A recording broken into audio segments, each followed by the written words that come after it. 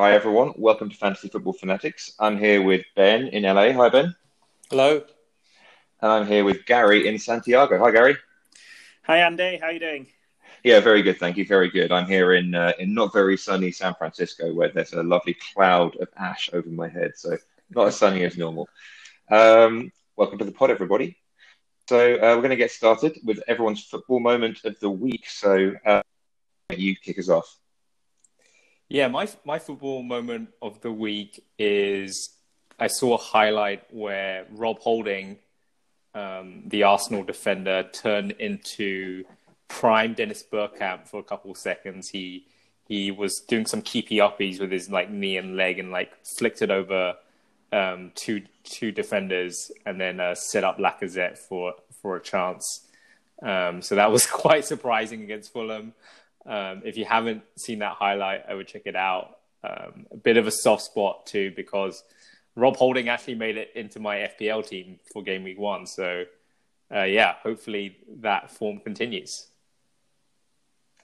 I presume they gave him some bonus points for that, right? Sadly, no, but they should have. Yeah, sounds like it. I mean, obviously it's in character, so we can expect more of the same from him, right? Yeah, here's hoping. Okay, good. So anybody who hasn't seen it, check that out, presumably on YouTube. Rob Holding. Gary, what's your football moment of the week? Okay, I'm going to hit you with 3, starting off very self-indulgent and then getting less self-indulgent. So the first was I played five-a-side football on Thursday, the first time in 6 months. The quarantine here in Santiago, so it was good to get back, even though my fitness is shocking. The second was the start of the championship, but it kind of went all wrong. My iFollow, which is how the fans abroad kind of follow the games, I had the Sheffield Wednesday versus Cardiff pictures, but they somehow got the Huddersfield versus Norwich commentary overlaid onto it, so that was confusing. Then I guess the one most interesting, the Premier League. I also watched the opening game, the Arsenal Fulham, which was a good game, and I thought Arsenal looked really good. So in the absence of Duncan, we can say that they do look to me maybe even genuine title contenders if I'm not going too far. And their third goal was absolutely brilliant. It was this kind of thrilling 2-touch football from the keeper. Bellerin, El Nene, Lacazette, Willian crossfield ball. Aubameyang just takes it down, slots it in the top corner, and Fulham could do very little about it. I think Arsenal kind of invite the other team onto them in their own half, and then they can switch it and counter-attack so quickly. So yeah, a brilliant goal. Gary, what's the five-a-side quality like in Chile? Most of the people I play with are younger than me and fitter than me, so I'm kind of wheezing around trying to keep up. So yeah, there's some good footballers out here, yeah. Is the technical level higher than England? Yeah, I'd say so. There's a bit less of the kind of direct English style, just get it and shoot. So yeah, my technically I'm found lacking, and I have to have the kind of the classic breather in goal every kind of 15 minutes. As soon as we let a goal in, I'm like running back to try and have a resting goal. Have you taught them the corner routine? No, we haven't. Yeah, we used to have a five-a-side team back in the day, and we had this one where we'd load the box with all our team, and then the goalkeeper would sneak up to the halfway line, and we'd cut back to the keeper, and he'd shoot, and usually shoot wildly off target over the fence, but it did work occasionally. I was often the goalkeeper, that was why, right? Yeah, but it did work occasionally. Yeah. So you haven't brought that technical innovation with you yet. No, I'm waiting for the right moment for that. It needs I'm not actually in a league. It's just a group of about 50 people on WhatsApp, and we just pick up a game every week from that. All right, I do want to just touch on something there. You just said, pretty controversially, I think, that Arsenal looked like title contenders in a game against only played a newly promoted side so far, and with neither Chelsea nor Man United having played yet, or Man City.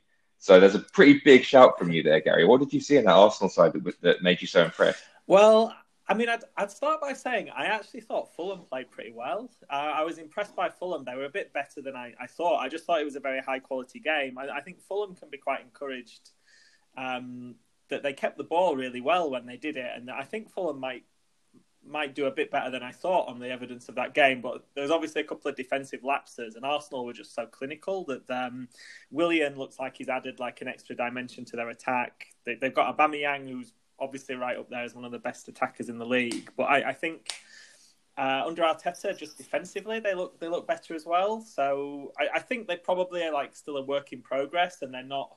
Their only chance this season is if it's kind of a 80 to 85 points kind of season.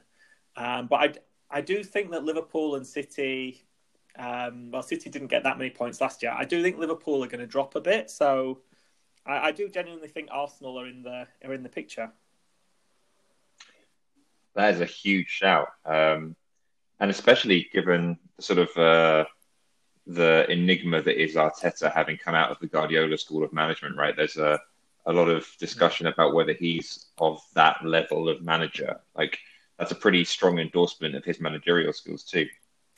Yeah, no, I mean, I think apparently his coaching at City has been kind of raved about, and I think I read something that it was all about when they're playing out from the back, it's trying to commit a player to come on and press you and then kind of take the ball away and move it.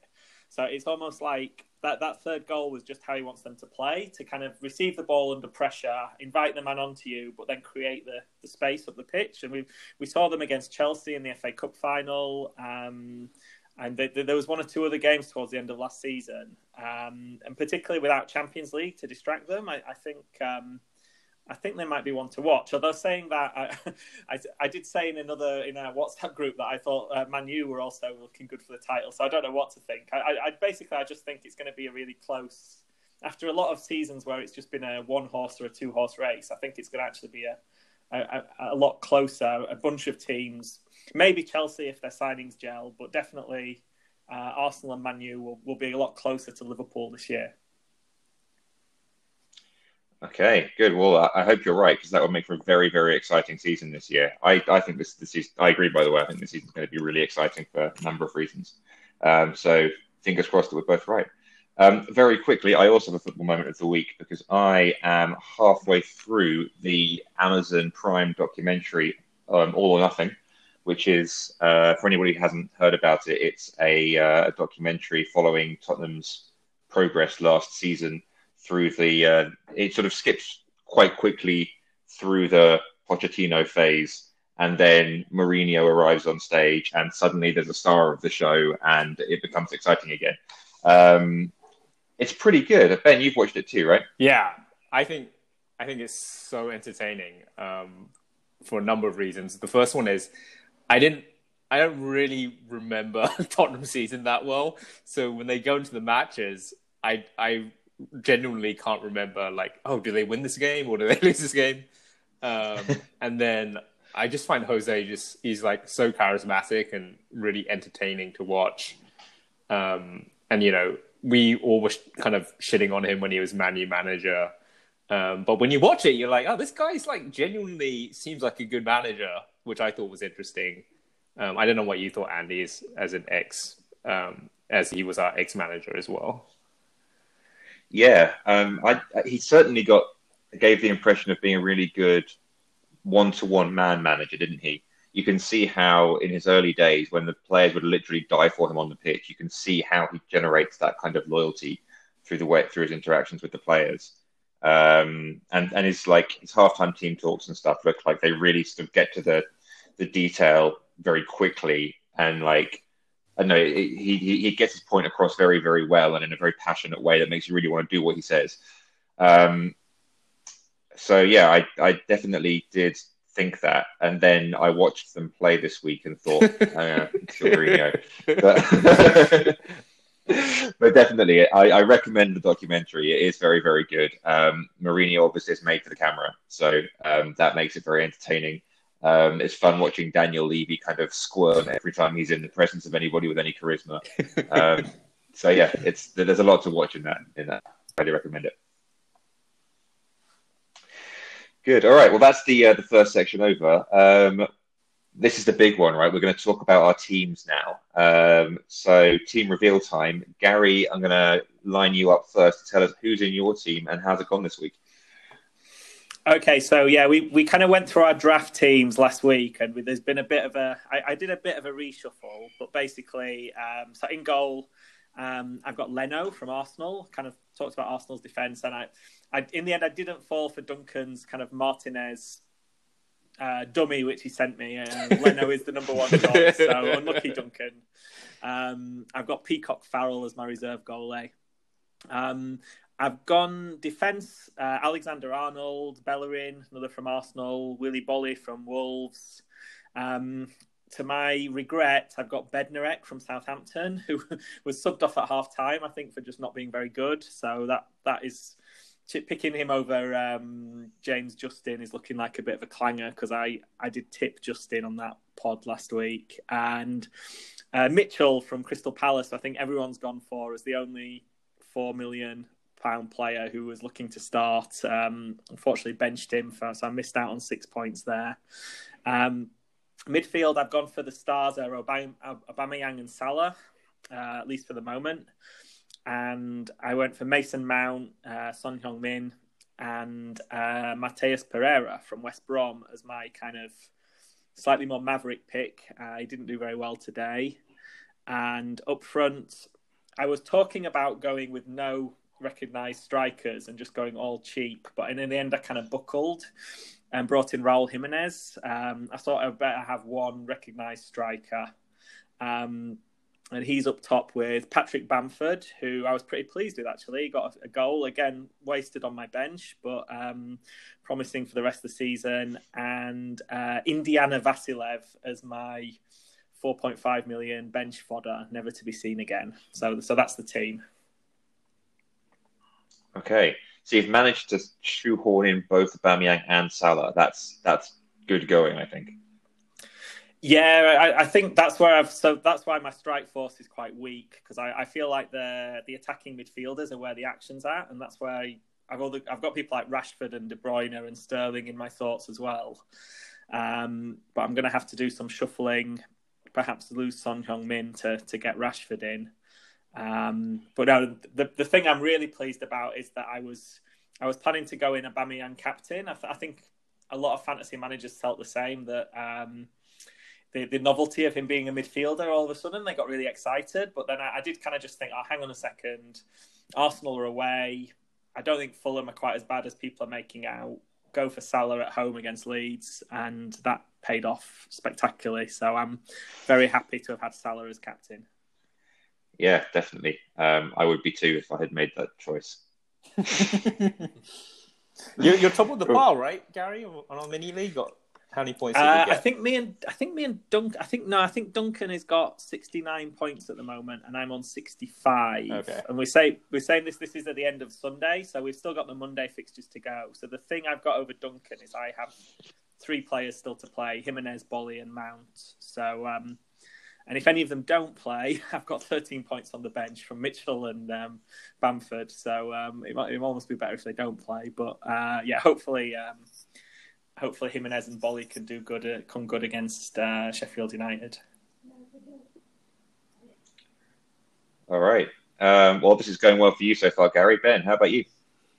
Yeah, so I had a pretty decent week. I think I joked last week in our draft that I would probably revert back to a template type team come game time, and that's kind of what I did. So I lined up 3-5-2. McCarthy in goal, Trent, Rob Holding, who I talked about earlier. I thought he was the cheapest way into, I think, what is now a pretty solid Arsenal defense. The only worry here is maybe a temporary pick as they get some of their other more recognized centre-backs fit. And then I had James Justin on 9 points. I'm kind of shocked I'm the only one who has him, given Gary talked so extensively about him last week, but he got an assist in their game today, winning a penalty, so that was good. In midfield, I have, I think, similar to a lot of people, Salah, Aubameyang, Son. Unfortunately, captain Aubameyang over Salah, which kind of limited my score a little bit this week. And then had Souček, which...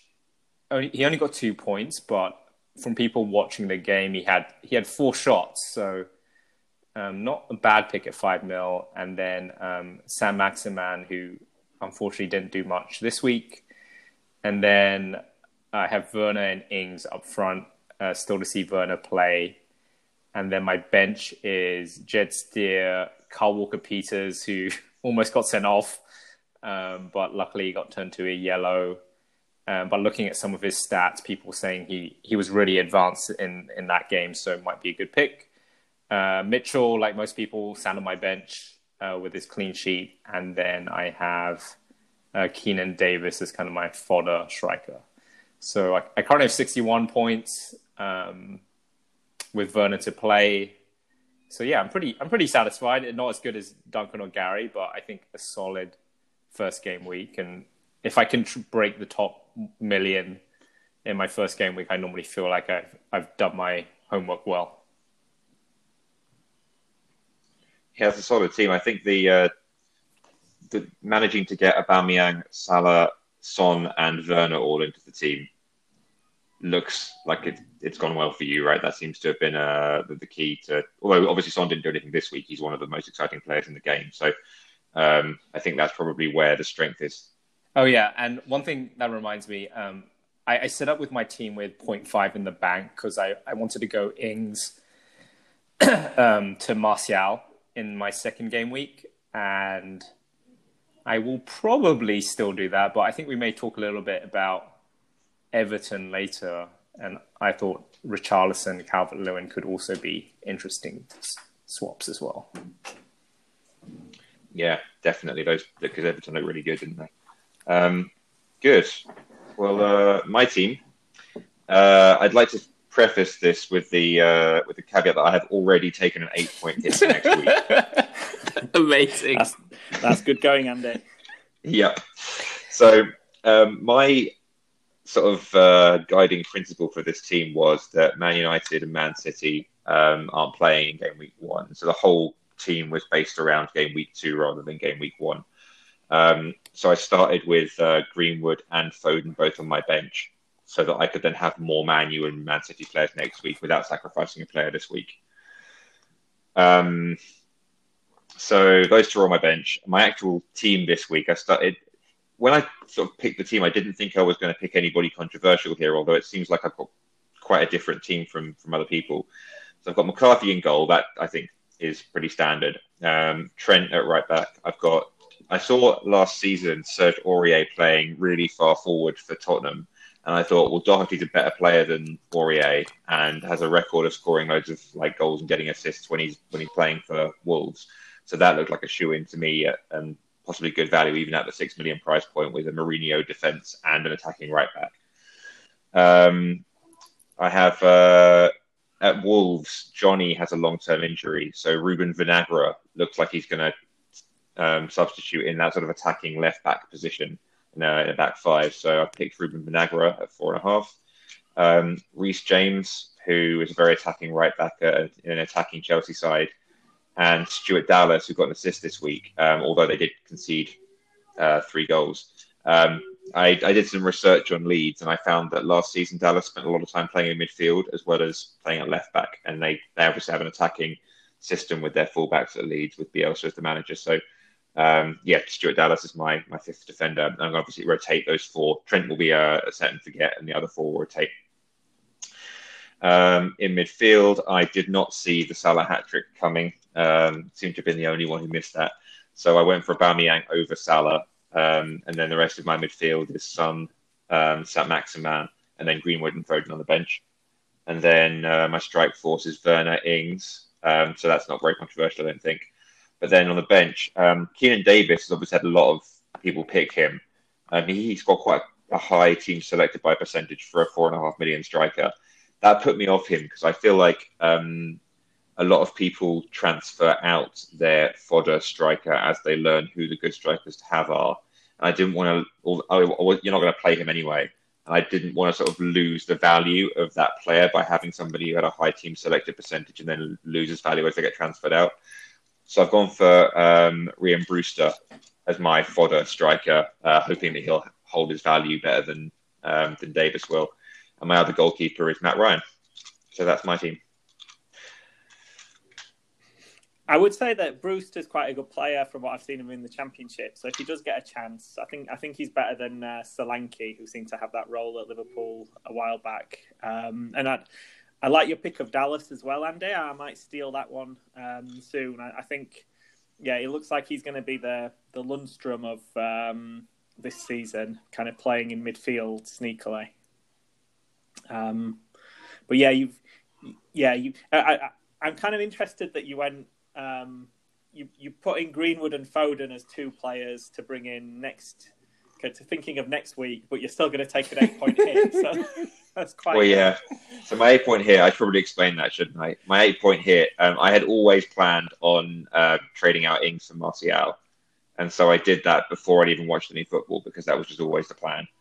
And then Tottenham were just so awful this week that I decided I didn't want Doherty and Son anymore. And so I've done Justin for Doherty and Fernandes in for Son. So I've tripled up on Man U for next week, which was what I always wanted. And yeah, Justin, obviously, we've obviously talked extensively about him on last week's pod, but that's going to be my team for next week. Yeah, well, I guess we're going to come on to Man U, Man City in a little moment, but that might be an advantage over quite a few players who are trying to gradually integrate their players in. So if Man U do thump Palace next week, then you'll be in the box seat. Yeah, and they have a good opening run of fixtures, but we'll talk about that later, like you say. Good. So we still don't have Duncan or Matt on the podcast, so Gary and Ben, you're going to talk about their teams on their behalves. Gary, why don't you reveal Duncan's team? Okay, so Duncan's also on 65 points like me, but he's only got one player left to play, so I think I'm slightly edging him so far. I think the headline from Duncan's team is the lesser spotted Southampton double strike force, which I think Duncan kind of panicked. He did his usual 1 minute before the deadline, changed his mind. I think he had Mitrovic and changed him. I don't know if this was Duncan's inside sources. He found that Mitrovic had been benched. So he brought in Che Adams to go up front alongside Danny Ings. So it was lovely to see Southampton 0 goals at the weekend. So he's got 2 points apiece with them. So Adams, Ings, and that man, Indiana Vasilev again. So it's quite a strike force at the moment. But in midfield, he has got it right. He went for Salah as captain as well, which is where most of his points come from. Aubameyang vice-captain, Son, so 3 the same as me. He's gone with Souček and Alan Saint-Maximin, which are 2 very popular picks. I do question slightly these people who've gone with Souček. I mean, is he just a midfielder who happened to score 2 or 3 goals and he's never going to score again? That playing in a bad team, that would be my reservation about him. But we'll give him a chance. Then he's got a pretty strong defence. He's got Robertson and Alexander-Arnold. So obviously didn't do too much against Leeds, but Robertson did chip in with an assist. And Roman Saiss, who's his one player left to play, as well as Egan on the bench. And he's gone for McCarthy and Steer as his 2 goalkeepers. So, yeah, well, I don't know what you all think about Duncan's team. No Chelsea is interesting. I guess we'll see tomorrow if that's the right call or the wrong call. And double Southampton strike force. Yeah, I feel like some surgery is going to probably be needed there. Pretty sharpish, is my guess. Does he also have 0.5 million in the bank? Because it might be that he's going to do the Ings Martial switch as well. No, he has 0 in the bank, which is delightful to see. Yeah, I did warn him about Che Adams, but I think once he scored that worldie against Man City, he was obviously convinced. So yeah, well, we'll wait and see. Che Adams could prove me wrong. He certainly proved me wrong last season by being really bad. That worldie against Man City, like Scott McTominay did almost exactly the same thing. It's not that. It's not a sign of a great goal scorer, I don't think. Yeah, I guess they tend to be not prolific, the strikers who score from that far out. I guess Rooney did a couple, so he was prolific. But otherwise, it's people like Beckham who chip in occasionally with goals. But yeah, well, we'll see. I think Southampton. Sometimes you can be a bit knee jerk with this. Yeah, they had quite a dour game against Palace, but they've got Tottenham up next at home. That's the kind of game. If Tottenham are a bit sluggish this season, that's the kind of game where Southampton could prove their quality. So we may see Che Adams in a different light next week. Yeah. Okay, so that's Duncan's team. Ben, do you want to take us through Matt's team? Yeah, happily. So Matt, very kindly for you, Andy, has got a lower score than you to make you. That's quite remarkable. Quite the gentleman Matt is. He's on 26 points right now. So similar to you, Andy, I think he's planning for next game week. So his team, he's got McCarthy, Button in goal. He's got Trent, Walker-Peters, Saiss, Mitchell, but he also has Wan-Bissaka. So he's clearly planning for next week. And then in midfield, he has Aubameyang, Souček, Saint-Maximin. Similar to a lot of people, he missed out on Salah, so that's kind of why he has a low score this week. He has Havertz, which I think is an exciting pick because no one's seen him play in the Premier League, so we'll see tomorrow if he firstly starts and then if he can score some points. And then he has Mason Greenwood as another midfielder, clearly tempted at the 7.5 price. So that's very much having next week's game week in mind. And then up front, he has Werner, Mitrovic, who I think surprisingly for a lot of people didn't start. I read that it may have done with he got back late from international duty. And then Harold Kane, who was awful today. I don't remember him having a shot. So I think that might be a concern going forward, and a punt that probably did not pay off, at least immediately. So yeah, that's Matt's team. Yeah, it sounds like he spent the Salah money on Harry Kane. Yeah, doesn't it? And that's definitely like the opposite of paid off. Yeah, that's got to sting. Yeah, and then he ducked out of this pod at very short notice, so he can't even defend himself. The only good thing I'll say is, you can downgrade Harry Kane to a lot of people, so I think Matt should hopefully have some options if he wants to do that. Yeah, it's funny, I when picking my team, I always saw it as a Aubameyang versus Salah choice that I've obviously fallen on the wrong side of, but it seems like Salah, like getting both into the team, has been a popular choice at least the opening games of this season. It's paid off pretty well. Yeah, the danger now is it's great to have two of them, but it's like now starting from next week, you've got De Bruyne, Sterling, Fernandes, people like that playing. So it becomes like you really want to have three. You don't want to be watching De Bruyne and kind of from behind the sofa not having him in your team. But it's like, who do you drop? Do you drop Aubameyang? Do you drop Salah? It's a tricky one. Yeah, I actually think that's going to be a thing this season because there are. If you're right, Gary, about it being a more even league, then the best players in each of the top teams are, these sort of like between 10.5 and 12 million players. They're all going to get lots of points, right? There might not be a big difference in the points totals between Fernandes and Salah and De Bruyne and Sterling. So in the long run, it might be that spending 12 million on Salah and Aubameyang is actually a worse pick than spending 10.5 on Fernandes. But time will tell, right? I think it makes the Lundstrom equivalence of this year absolute gold dust. If you can if someone like this Mitchell at QPR Crystal Palace, and Justin James or someone like that. If someone of these 4.5 million players comes good and he's getting a few points, then they're like gold dust because you can get get some of the really expensive players into your team as well. Yeah, more of the big names in. Mm. Okay. Well, I think that's quite a good segue into our early revelations section of the podcast. We're going to be talking through some of our reflections on the early games, some things that we've spotted that perhaps were different from what we were expecting, some teams that were better or worse or more attacking or whatever than we thought they would be, and some players that have stood out. Ben, you had some insights that you wanted to share, so do you want to kick us off? Yeah, I think for this section, I just wanted to talk through things that may have been pretty surprising going to game week 1. So the first one I wanted to talk about was Leeds.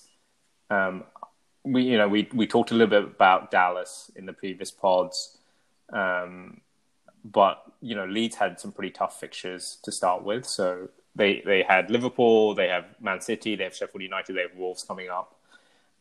So I kind of stayed away from Leeds, but watching that game live, I think it was kind of very promising that I think that there are a number of more budget enabler options that I think Gary rightly mentioned. If you can find the right ones, they can really be gold dust in enabling the rest of your team. So defensively, Dallas got an assist, but obviously they conceded a lot of goals, so that didn't really materialize. But I thought their midfield was really, really fluid and electric. You had Klitsch, who had 9 points. You had Jack Harrison. Gary, I think you shouted him out. He had, former MLS player. I thought he was really good. He got 7 points. And then Phillips and Costa also looked dangerous, and they each got an assist. So yeah, a lot of nice 5.5 options there. I think purely from eye test, I liked Jack Harrison the best, and then maybe Costa second. I just thought they were very dangerous on the wings. And then up front, renowned terrible finisher Patrick Bamford. They created so many chances. Van Dijk gave him a chance and he scored, so he got 7 points. The only worry there, I think, is people have talked about rotation with Rodrigo, but I mean, Rodrigo had a stinker, didn't he? He came on, lost in the game, basically. But it's kind of weird. Yeah. Like, I assume he's Spanish international, so I assume he will get a decent amount of game time. But yeah, I don't know. What are your thoughts on Leeds? I thought so many interesting options that people can pick from. If I can just jump in on Rodrigo, I didn't think he looked very good. I'd be very worried that obviously, famously players like Thierry Henry came and they didn't set the world alight the first few games, but I'd be very worried to just spend 30 million on him. I guess with Leeds, I still think the jury's a bit out. I think if you remember the start of last season, Norwich came up having won the championship. They went to Anfield. Oh yeah, you're right. Created a few chances, and in the end they got battered 4-1. And I kind of think that the same thing could easily have happened to Leeds. It's like they scored 3 really high quality goals, but that was probably a little bit fortunate. Like, as you say, those midfielders are good players, and I think Harrison is a good one to watch. I think he will score some goals this season, but he's not going to take a ball down like that, skin Alexander-Arnold and rasp it in from 30 yards every week. That was barely a chance, really, when it came to him, and he scored from it. So I do think they've got to prove that in the Championship they defended by having 70% possession and tiring the other team out. The other team never really got the ball. In the Premier League, they're going to have to show that they can actually defend, because they struggled a bit. That Koch on his debut, Robin Koch, he looked quite fast and he did a couple of good things, but he also did a couple of bad things. Gave away the penalty, the first penalty. They looked very weak from corners as well. Like, Van Dijk should have been given 2 goals, I think, from corners. There was one disallowed, and their Cooper was injured, so they had a different centre back, Pascal Struijk. I'm not quite sure how you pronounce that, but I'm not sure if Liam Cooper is a good kind of journeyman who's kind of come on a lot in recent years under Bielsa, but I'm not sure he's suddenly going to elevate that defence a whole lot higher. So yeah, my reservation would be these options are cheap, but you might not be getting any clean sheets. And the midfielders, you probably saw bits of Leeds on a good day, but they probably got a few bad days in them as well. Yeah, there was one really alarming thing that I saw in that game, which was how frequently they gave the ball away immediately after winning it. And if you think about, I mean, obviously they scored a lot of goals against Liverpool, so that made the game fairly even. But they won't always get those goals, like you say, Gary. And I think that habit of giving the ball away is born out of like the gap in quality between the Championship and the Premiership. Like the pressing is better, the players are more physical. The midfielders for the opposing side are going to be better at like jumping ahead of the likes of Phillips and Hernandez, who are used to playing at Championship pace. And I think that it's just going to be a lot harder for them to get those like counter attacks and going, and definitely a lot harder to hold possession. So it might be that with a bit of time they get better at that. But certainly it was a bit alarming for me. So what I kind of predict for them is they'll probably do pretty well against Fulham, a fellow promoted side, next week. But you might see a few weeks of struggling to retain possession against the better sides after that. And they've got some pretty tough fixtures coming up. They might have to learn a pretty tough lesson in the early days, and it might be that they come out stronger for it, or it might be that they struggle like Norwich did. So we'll have to wait and see. I just had one thing as well that I found it quite interesting. Like Jonathan Wilson on the Guardian podcast was talking about Bielsa and his approach, and saying that like he genuinely would go to Anfield and try and win the game. And a lot of kind of mid to lower mid-table teams just don't have that approach. So we saw in that, as a result, they got a 4-3 out of it. But it could be an interesting one from a fantasy football point of view. If they're away at like Chelsea or Man City or Man United, if it's great that they're going to try and win the game, but if it backfires, it could. I mean, there was one point at the start of that Leeds game, and the some of the text commentary was saying this could finish 4-3 to Leeds or 7-1 to Liverpool. It's that kind of game, and I think they got it right that it could have backfired horribly for them if. So they might be one to kind of a useful whipping boy against some of the really top quality teams, but I think they've got enough quality against the rest to do okay. Leeds Man City is game week 4, by the way. If if you want to back that prediction, the other team I thought was a bit of a revelation was Everton, who I think completely dominated Spurs. Definitely was nothing in all or nothing for Spurs today. Like, I thought defensively Everton looked really solid. Like, Digne got an assist, so he picked up 12 points. I think Seamus Coleman actually is interesting because you can get into their back line for 5 million, and I feel like the protection that Allan and Doucouré in midfield, obviously not FPL options, but I think really just make them look so solid. I can see Ancelotti, once they go 1 or 2-0 up, they'll just basically be super solid and just see out the game. James Rodriguez, I thought, had a really good debut. His quality was, I think Andy watched the game. All his touches were just like a different class. He doesn't look like he's getting in the box too much, but he may be good for like setting people up. So I think Calvert-Lewin, Richarlison, Calvert-Lewin got a goal, but Richarlison had a lot of chances as well against what is supposedly a solid Spurs team. So I could be a bit knee-jerk, but I think if you wanted to take a punt, you could bet on Everton blowing West Brom away game week 2. And I would bet Richarlison would definitely get some points next week. So yeah, I don't know. I thought they were really solid back to front. It's quite mouth-watering, the Everton fixtures, isn't it? It goes West Brom, Palace, Brighton. Admittedly, then there's Liverpool, but after that, you got Southampton and Newcastle. So tempting, very tempting. Yeah, I totally agree with everything you just said, Ben. I thought Everton looked really, really good. I still can't quite get my head around Carlo Ancelotti managing James Rodriguez at Everton. That just doesn't sound right to me. Along with a couple of ex-Barcelona players in Yerry Mina and Andre Gomez as well. Like that's a really, really good team.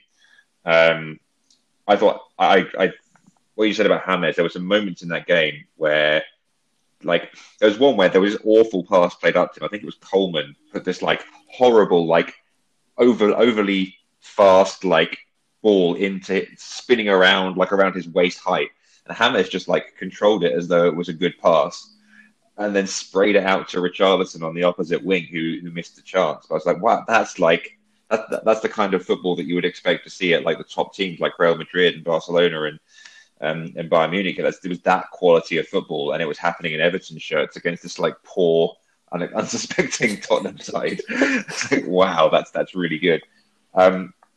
I was looking really hard at James because I was expecting him to be on set piece duty, but interestingly, he wasn't on set piece duty. It was still Luca Digne. That really interested me because that makes like when I was looking really hard at Digne prior to the season starting, and the reason I didn't pick him was that I was expecting James to be on free kicks. Obviously, he's taken a free kick, got an assist, and proven me wrong on that. So I think he's definitely an interesting pick. Is it crazy to go Trent to Digne this early? I think that's a bit knee jerk, to be honest with you, because Trent. We were talking before about the top scorers this season. Like Trent, I think at 7.5 deserves to be in the conversation about who might top score in the entire game this season. You know, that Liverpool defense probably will get better. They'll probably be title contenders, and Trent could end up with like 10 assists and 7 goals this season, and all the clean sheets. So, you know, I think it's a bit knee jerk for that, but he's certainly like a better pick than Doherty. That was the decision I was making was Digne or Doherty, and I went the wrong way on it. Speaking of which, didn't Spurs look awful? Yeah, not great. Is this a bit of a recurring theme from last year, though? They'd lose a game, everyone said they'd be awful, and then they'd win the next one. They'd kind of grind it out, so they might still bounce back. Yeah, that's kind of why I'm holding Son for next week because, Gary, I think I also remember they were very inconsistent where people would slam them for losing and then they would win the next game like 2-0 or something like that. So, yeah. But they did not look good. And if anyone who had Dele Alli should be worried, he got hooked at halftime and it was tactical. So classic Mourinho man management there, but not great if you have Dele Alli in your FPL team. I think Dele Alli is that he kind of sums up what you've just said about Spurs, where he'll get slated for playing really badly, and then he'll come back and score a couple of goals the following week with I was reminded in All or Nothing about that time when he was like lying on his back and he played a through ball to Heung-min Son from like right on the edge of the pitch, ball's almost out of play. Dele Alli's on his back lying out of play, and he somehow manages to like play a through ball from that position. Yeah. He just does stuff like that nobody else would think of. So it's quite possible that he'll, you know, much like Spurs, come back next week, score a couple of goals and redeem himself. So I don't know. I've sort of seen Dele look rubbish before and then come back and be good. Yeah. But I have lost faith in Spurs. I've transferred out both Doherty and Son based on this week's performance, so can't really talk. The other early revelation for me, it sounds a bit strange to call this guy a revelation, but Mo Salah has been like a thorn in my side FPL-wise for as long as I've been playing the game. As long as he's been playing the game, rather. Where I actually had him in my side when he was at Chelsea, thinking he was going to make it, and he obviously didn't. Then he comes back to Liverpool, and I was like, oh no, he was rubbish at Chelsea, he'll be rubbish again. And he's like, he top scores in Liverpool losing the Champions League final.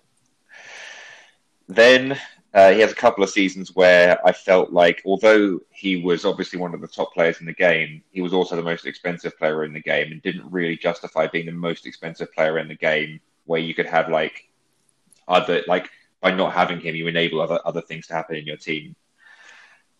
He just scored a hat-trick on the opening day. Are we going to see the Salah from 2 seasons ago, or are we going to see the Salah from the last couple of seasons? Well, yeah, I mean, I'd kind of echo what you said. He did look very kind of lean and mean and sharp, and I think he's one of those players who he played an awful lot of football without a rest, and now he's had that rest. I'm just looking at some of his stats. So 4 key passes, which is the most in the Liverpool team, 7 dribbles, the most in the Liverpool team. Obviously, a couple of penalties, so he had a touch of fortune, but he took that other goal so well. There was one point where he played Mane in, and Mane didn't really make the most of the opportunity, but he just looked so mean and sharp. So, I kind of had half an eye on just having him for the first week and then transferring him out, but I'm definitely going to stick with him away at Chelsea. It'd be interesting to see how he goes against Chelsea's kind of slightly shaky defence. But yeah, I think the early indications were he could be on for a bumper season. Yeah, my question on Salah is, I mean, I thought he was Liverpool's clearly best player, but I have a suspicion Liverpool as a team aren't going to be as good this season. And how will that impact Salah's point output? And I think the next 2 games will give a good indication for that. So Chelsea away, can Liverpool do some damage there? And then actually Arsenal, that is their next game with their new shored up kind of tactics around defending. It'll be really interesting to see if Liverpool as a team can dominate those 2 clubs like they've done in previous seasons. Because if they look as bad as they did in the back against Leeds, I think they could really struggle. So, and then how that might impact Salah's viability as an FPL player long term. So, I'm kind of going to use those 2 game weeks to see what kind of Liverpool we're going to see this season, and then that might inform whether a Sterling or De Bruyne or Bruno Fernandes might be better than Salah. But yeah, I think there's no way you can drop him after he scored a hat-trick in week 1. Yeah, that's it. That's kind of how I'm going to look at it as well. I sort of the way my team was built up. I couldn't have both Aubameyang and Salah, so I chose Aubameyang, thinking that guy's a midfielder. What? I'm going to put in my team. And I think I'm going to watch the next couple of games and see what happens. But there was a moment early in the game this week where Salah, he got the ball quite deep, and he just embarrassed 2 Leeds midfielders and just sauntered past them with a step over, a drag, and then accelerated forward. I was like, well, that's the player from a couple of seasons ago. That's not the player from last season. He was just so much more alert and saw play a couple of steps ahead in the way that he wasn't really doing last season. So I think he could, even if Liverpool aren't as good as they were previously, that doesn't necessarily, to me, mean that Salah won't be.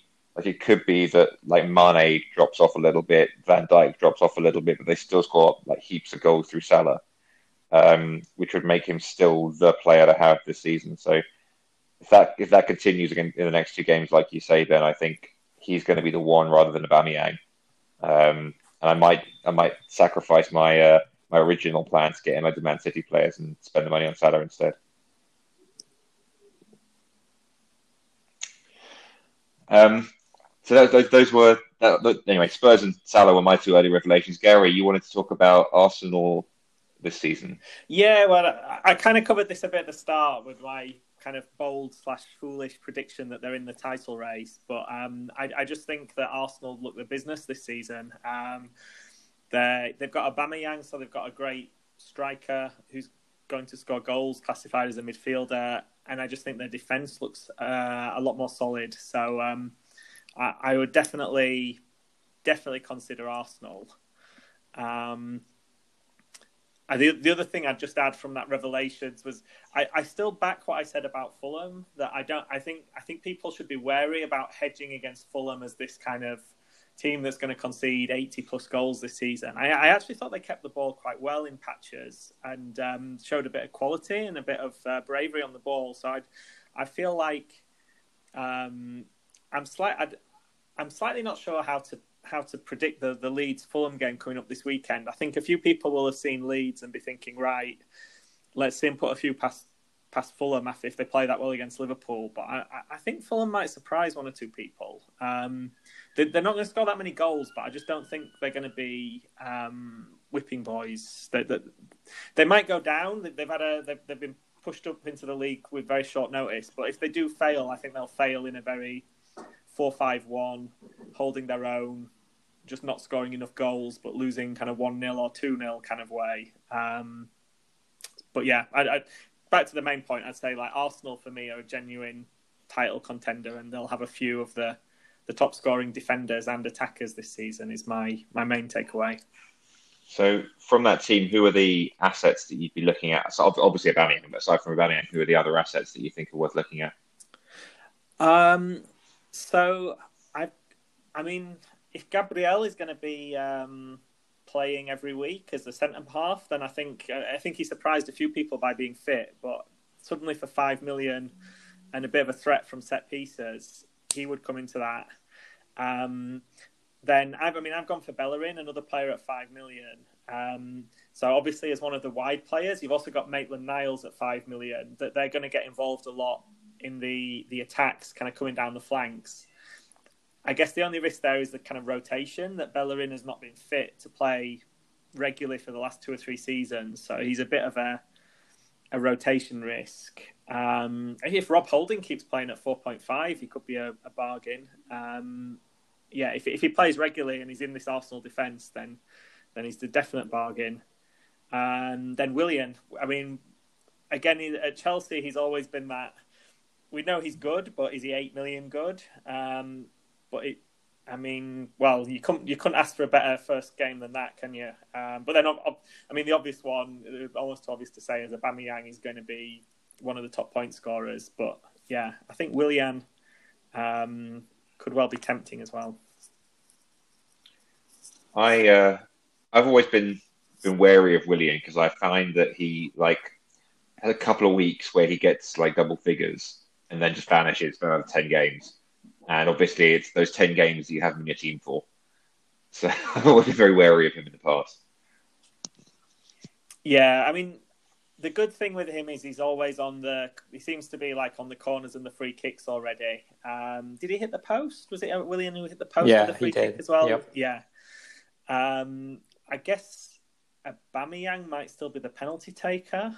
I can't remember many Arsenal penalties actually, but yeah, I think, yeah, I certainly think there's plenty of options in Arsenal. So I'm sticking with my 3 Arsenal at least for next week. I was saying that they've got the 2 hardest fixtures in the league: game week 3 Liverpool away, game week 5 Man City away, and then game week 7 is Man United away. Actually, so arguably the 3 hardest fixtures.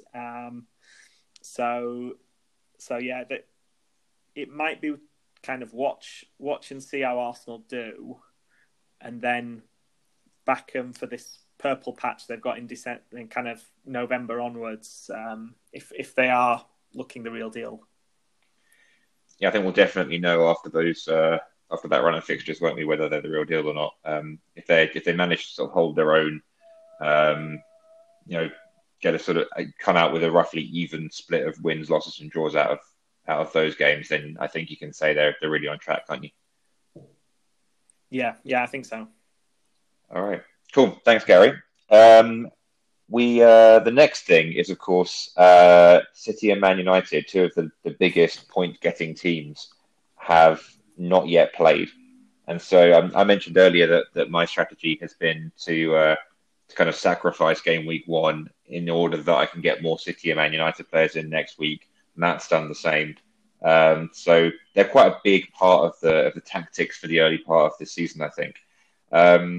So Ben, do you want to talk about what your plan is for those 2 teams? Yeah, I think there are 2 kind of ways to go about it. I think one is like what you and Matt have done, which is kind of plan ahead. And then I think there's the approach I'm taking, which is maybe make 1 or 2 transfers and then by game week 4, like just basically wild card in a bunch of players. So on the United side, I think defense is should be pretty solid. We have quite a good run of fixtures. We've got Palace, Brighton, then we got Spurs, but then we have Newcastle after that. So not too bad. I think in midfield, I think all the usual suspects, Fernandes, Rashford now classified as a midfielder. I think the interesting one is Greenwood at 7.5, who Matt has gone for.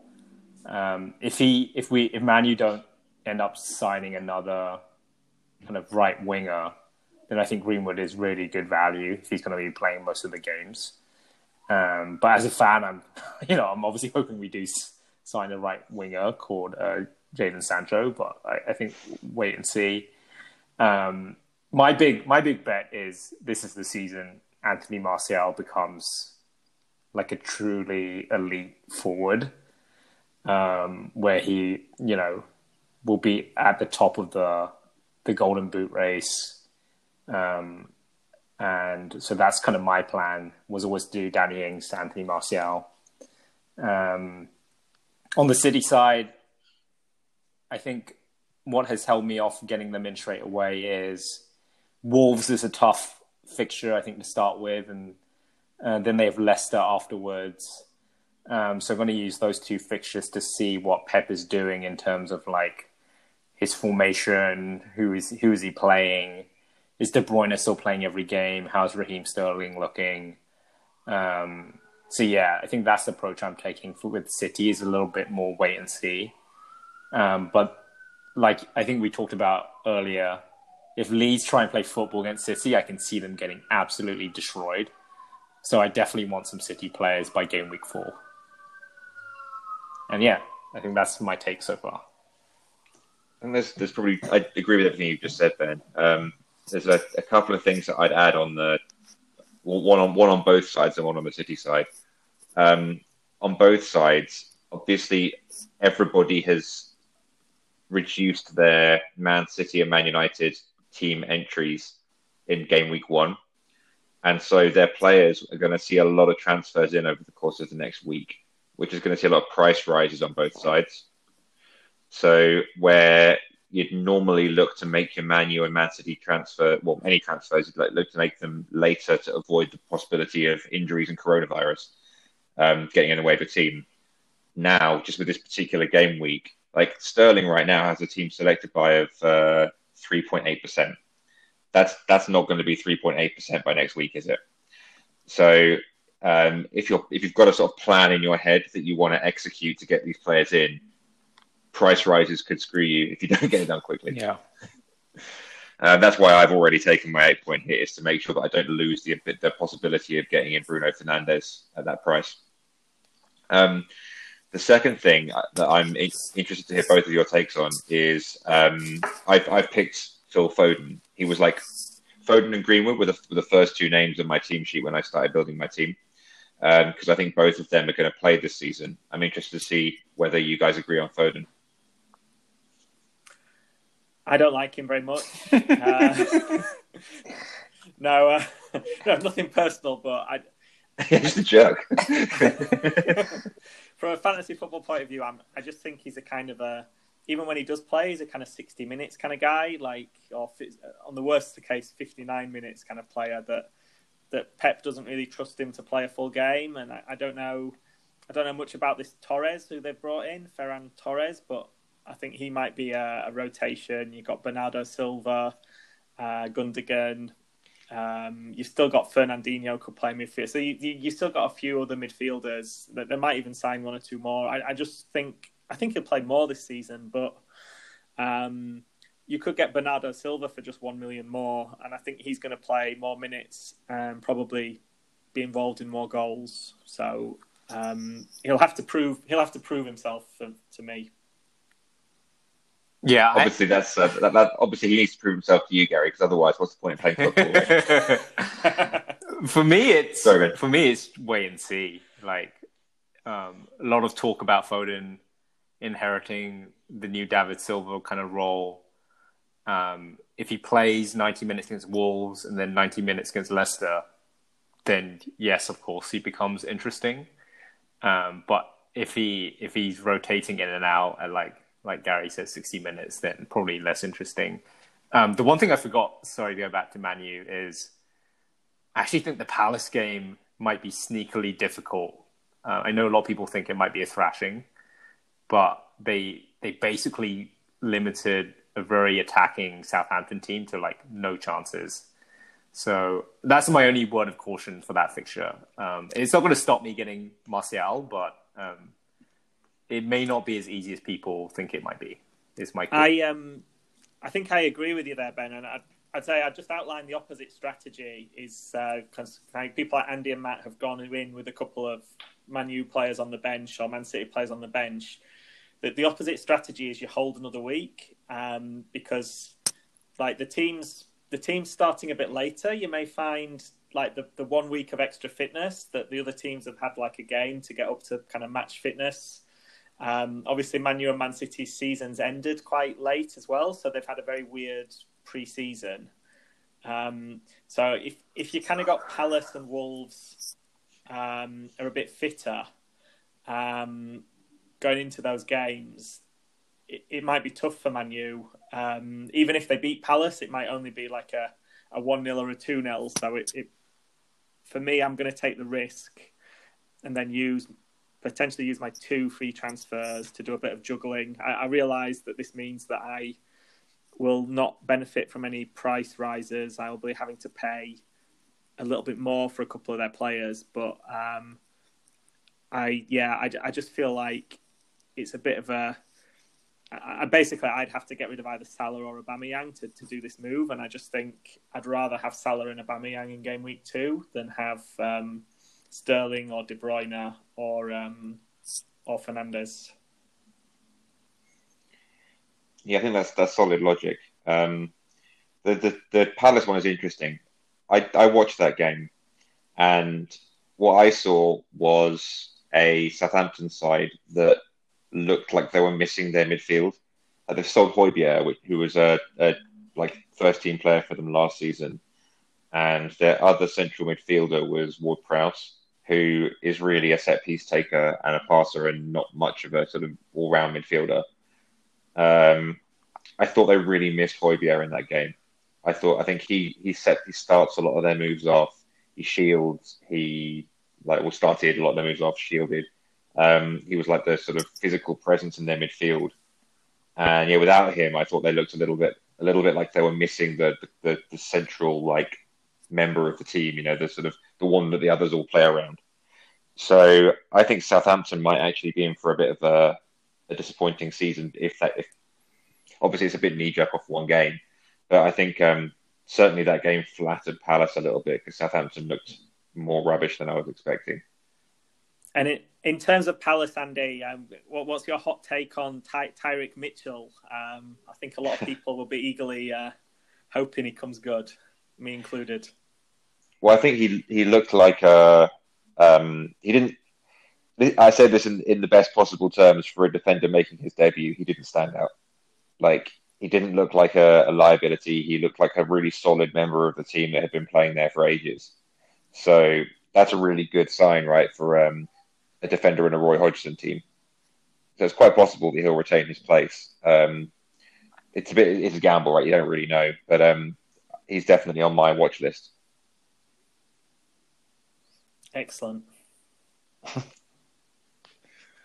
But yeah, obviously time will tell. If next week Palace hold Man United to a 0-0 draw, then that'll be a really good sign for them. Obviously Zaha looked good as well, which wasn't the case last season. And I think even for their defence, Zaha playing well means the ball stays at the other end of the pitch longer and makes the other team less willing to commit players forward. So that also I thought was a good sign for Palace. He's the classic fantasy football troll, isn't he, Zaha? Yeah. Usually everyone starts with him in the team, but this year he's not been in the conversation. He scores that goal first game, and you're suddenly like, 7 million, Zaha. It could be a bargain. Yeah, he is. I think that 7 million range, there are a lot of players around there that you'd pick ahead of him even when he's playing well. His best seasons, he's only got 9 or 10 goals, hasn't he? In the entire season. But if he's going to play up front every week and get 9 or 10 goals, then that is a bargain, I think. Yeah, it could be, but I mean, he's roughly the same price as the likes of James Rodriguez. Who, if he's as good as he looks this week and continues that form through the winter when it gets cold, um, if Foden is, if my sort of instinct on Foden is right and he really is going to inherit David Silva's role and play every game, 6.5 million is a better deal for Foden, isn't it? Well, in that Man City side than.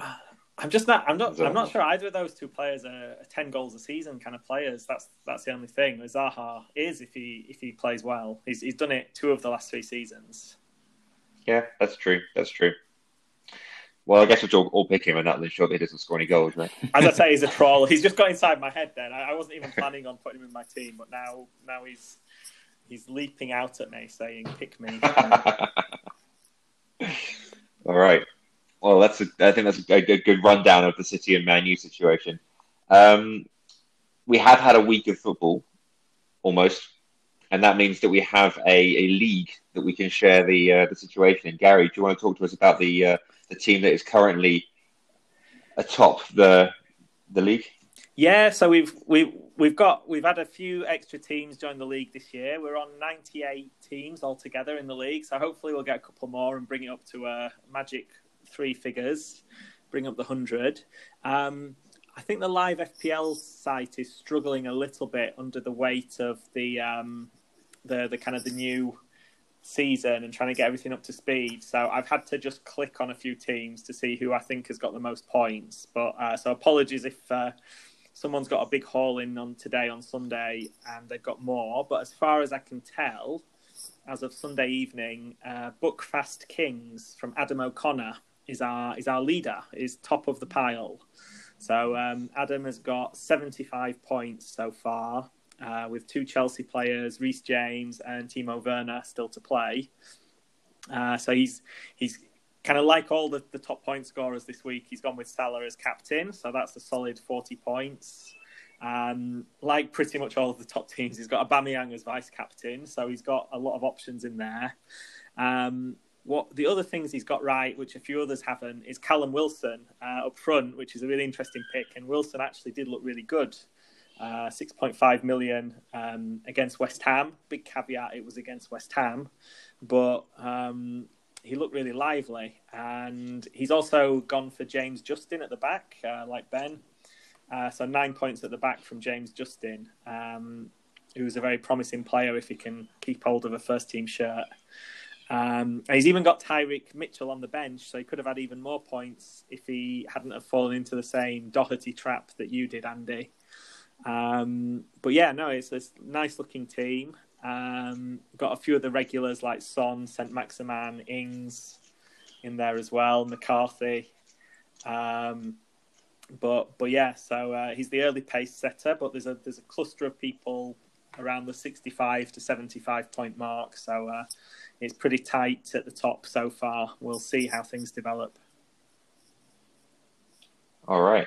Well, yeah, certainly a lot of good decisions in there. And like I said, the sort of, I think the league so far is pretty much split into people who captain Salah and people who didn't have, people who, like there's 3 tiers, right? There's captain Salah, had him but didn't captain him, and then didn't have him at all, because this week was so Salah dominated. Obviously, when we get into the weeks that are less Salah dominated, where either he doesn't score so highly or other players also score really highly, then that's when the strength of your team really shows itself, I think.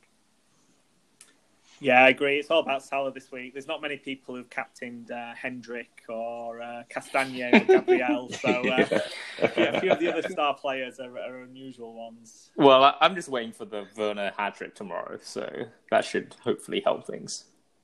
Yeah, I need that quite desperately. That'll help me a lot. All right, good. So before we wind up, it is traditional to go through the fixtures next week and look for clean sheets and whipping boys. I think it would be, let's start off with the whipping boys, shall we? Because that's obviously the more fun one. Ben, do you want to pick one out first? Yeah, this is a close one, I think, between West Brom, who play Everton, and West Ham, who play Arsenal. I'll go West Ham. I'm definitely going to captain Aubameyang this week again. and I bet on him to pile more misery onto David Moyes. Yeah, I think you took the words out of my mouth there, Ben. I've also picked out West Ham as whipping boys. It's kind of their traditional shambolic start to the season. No doubt they'll sack Moyes some point around Christmas and have a bit of a new manager bounce, and then bring him back end of the season for his third swing. So they're not quite there yet. So yeah, as I say, I think Arsenal looking really good this year, and they should pile the misery on West Ham. Yeah, I think I agree. You picked out West Brom as the other possible option. I do fear for them against that Everton side because they looked so good this week against a much better side than West Brom. But I probably will go for West Ham as well. The one thing that I am slightly fearful of, obviously we haven't seen Chelsea play yet, but if they defend like they did last season, then they could concede quite a few goals against Liverpool, even though they're actually a good team. So maybe one to look out for, but I think it's much less likely than it could go either way. That game is just something that might happen. West Ham look like the most likely whipping boys to me. So clean sheets then. Do you want to go first on clean sheets, Gary? Yeah, I don't see many actually, so I'll take the opportunity to reinforce what I said and go for Arsenal. I think they'll keep out West Ham. You mean that awesome David Moyes attack? Yeah, I think it seemed to be Antonio surrounded by about 4 Newcastle defenders this week, and him trying to shoot, even though there were players in the way. That was basically their attacking. So good a player as Antonio is, I don't think he can do it on his own. Fair enough. Ben? I'm going Everton. I really want to find a way to get Digne into my team. I just can't do it quite yet, but if I had him for this fixture, I'd feel pretty good. Yeah, I think that's a solid pick as well. Those are the two fixtures that it's most obvious which way they're going to go. Right, like you'd be very, very surprised if either Everton or Arsenal didn't come away with a win. So those two make sense. I think the next most likely for me looks like Newcastle at home against Brighton. Newcastle are a defensive side. They've just come off a good win with a clean sheet. Brighton aren't the most fearsome side travelling on the road. So yeah, I think maybe Newcastle. Yeah, I don't see many more clean sheets after that. I'm going to go with a bit of a punty one, which is it's always punty when you predict Aston Villa for a clean sheet. But I remember the 0-0 they had with Sheffield United just after the restart with the phantom occluded goal that Sheffield United scored, but there wasn't many chances in that game. So I predict perhaps a 0-0 or maybe Villa might sneak it 1-0. So if Villa can successfully manage to occlude their goal again, they can keep out Sheffield United. Or occlude the ball, I should say. They didn't occlude that goal. Maybe that's taking it a whole new level. But yeah. I think Man U can keep a clean sheet against Palace. I feel like that's a decent punt as well. Yeah, it could be. It depends on which Zaha shows up, doesn't it? Yeah. It's interesting. I would have picked up perhaps Sheffield United keeping a clean sheet against Aston Villa as my next one. I don't believe like really strongly that it's going to happen. I think that game could really go either way, but could happen. Could be 0-0. Yeah, and after that, I think I'm all out of clean sheets. I mean, Leicester might do it against Burnley, but I wouldn't stake my savings on it. So, no more from me. No, that Sean Dyche Burnley side could, like, anything can happen in those games, right? It's pretty, like, betting against Burnley is a dangerous game. Yeah, never bet against Chris Wood. All right, so our whipping boys then are West Ham, and our most likely clean sheets are Everton and Arsenal, with a few others thrown in there as maybes. All right, well that brings us to a close then for this week's podcast. Thanks very much for joining us, Gary. My pleasure. And Ben. Welcome. It's good to have FPL back. Yes, it certainly is, and it'll be good to have a full fixture list next week, right? So Bring it on. Yeah, let's do it. Behind the sofa watching the Man U Palace game, I think, with my 0 Man U. Yeah, I will be very much on the sofa watching that game. Looking forward to it. All right, let's call it a day. Thanks, everybody.